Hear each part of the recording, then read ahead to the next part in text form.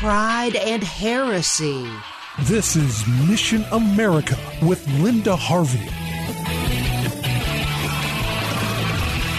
Over the past few years, we have experienced here in America the increasing influence of the homosexual and gender distortion movement, with some very misguided people visible and powerful in many schools, in government, and even in some churches. It's now at the point where blatant heresy is being celebrated. At Duke University's Divinity School, affiliated with the United Methodist Church, there was recently a worship service, but the God being revered was not the King of Kings. This was a pride service organized by a group called Divinity Pride, and prayers were offered to the, quote, great queer one, unquote. A female second-year divinity student opened the service by appealing to the, quote, strange one, fabulous one, fluid and ever-becoming one. She also called God mother, father, and parent, and drag queen, trans man, and gender fluid, unquote. This was reported by WorldNet Daily and also the Institute for Religion and Democracy. Many of you recall that I have been reporting for many years on the revival of pagan worship in America today, and unfortunately, much of this revival of ancient practices is being fostered and generated by what used to be faithful Christian denominations. This is what happens when those who know the truth don't stand up for it. Heretics will take over, begin to worship imaginary and, of course, demonic gods and goddesses, and mislead the weak. And make no mistake, homosexuality leads a person spiritually down the road of darkness. There is no place in Scripture where homosexuality or gender change ever receive approval, but just the opposite. And no one is born this way, contrary to popular opinion. If you know someone who claims that they always knew from the time they were very young that they were gay or they were attracted to the same sex or not in the right sex body, just consider one thing. Very few of us know what shaped our earliest desires and interests. Much of it happens before we have active memories. So don't accept these testimonies at face value, and always recall that we humans have a strong tendency to justify whatever we currently want. Every indicator, both from Scripture's teachings and from current research, is that these are not inborn but acquired attractions. And if a person's heart truly believes in Jesus and accepts the truth, they can be forgiven and set free. The many ex-homosexuals and former gender switchers are a wonderful testament to the redeeming power of God. If acceptance of these sins is creeping into your church, speak up and don't let it continue. Your church may quickly devolve into the worship of a different Jesus, and that would be a tragedy. Our faithful prayers, along with determined actions, can prevent this from happening.